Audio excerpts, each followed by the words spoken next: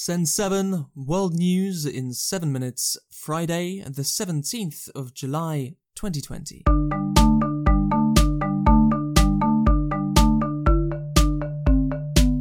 Starting in the Americas today, Twitter suffered a cyber attack late on Tuesday evening.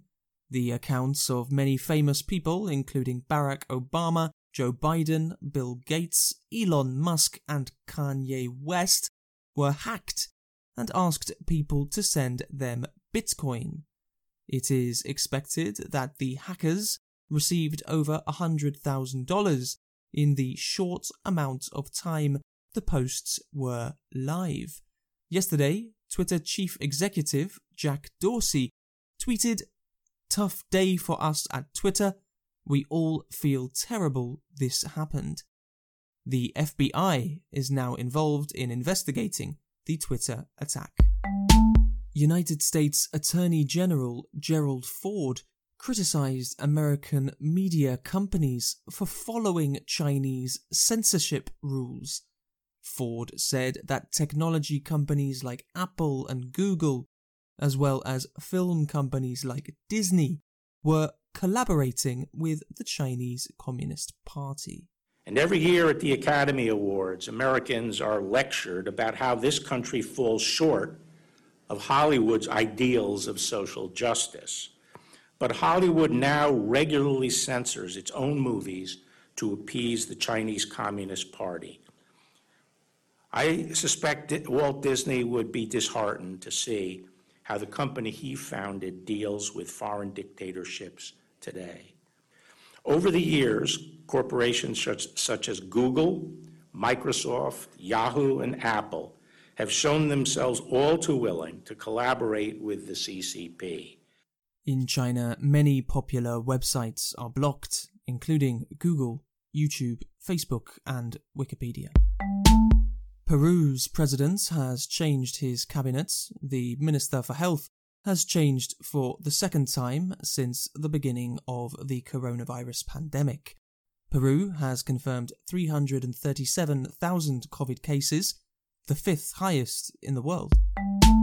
Brazil has confirmed 2 million COVID-19 cases. Cases doubled from 1 million to 2 in less than 1 month. 76,000 people are known to have died. Europe. In France, 3 police officers have been charged over the death of a man in January. Cédric Chouviat died after being held on the floor close to the Eiffel Tower in Paris. The incident became infamous due to the similarity with the death of George Floyd in the United States. The Vatican has released new guidelines on sexual abuse for its bishops. Pope Francis released the new rules yesterday, which include telling the police immediately when a case is reported. United Kingdom Foreign Secretary Dominic Raab made 2 large accusations against Russia yesterday.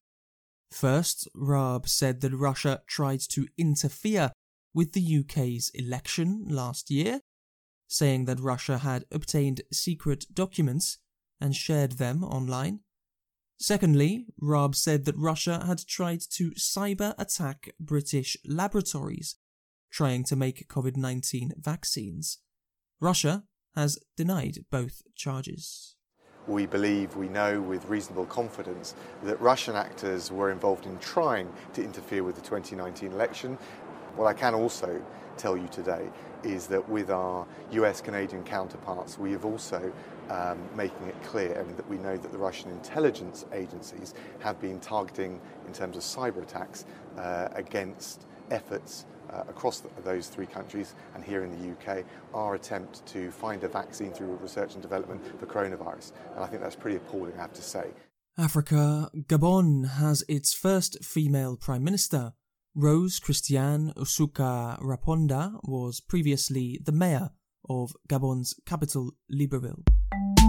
Egypt and Sudan have asked for clarification from Ethiopia about the Renaissance Dam. Egypt and Sudan say that water levels have dropped in the Nile River in their territory. Egypt receives 90% of its fresh water from the Nile.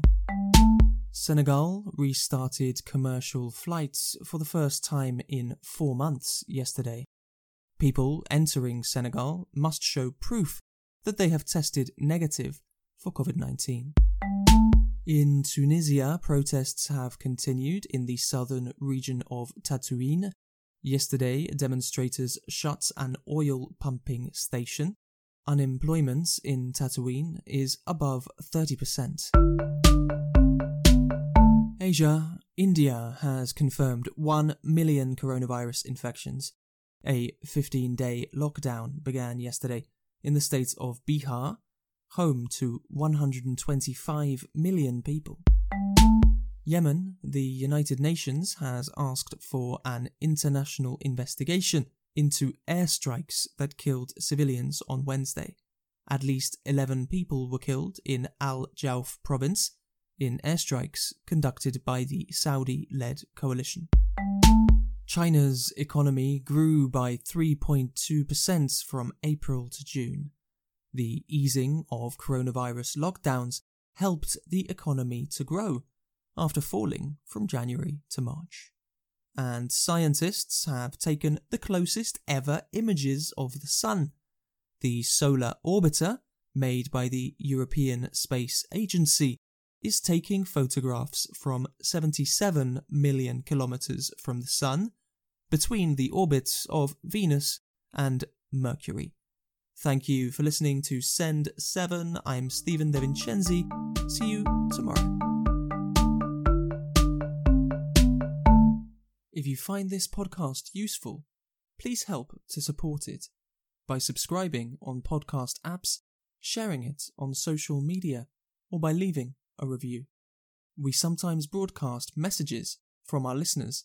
If you would like to send a message, go to speakpipe.com/send7. Find transcripts and past episodes at send7.org.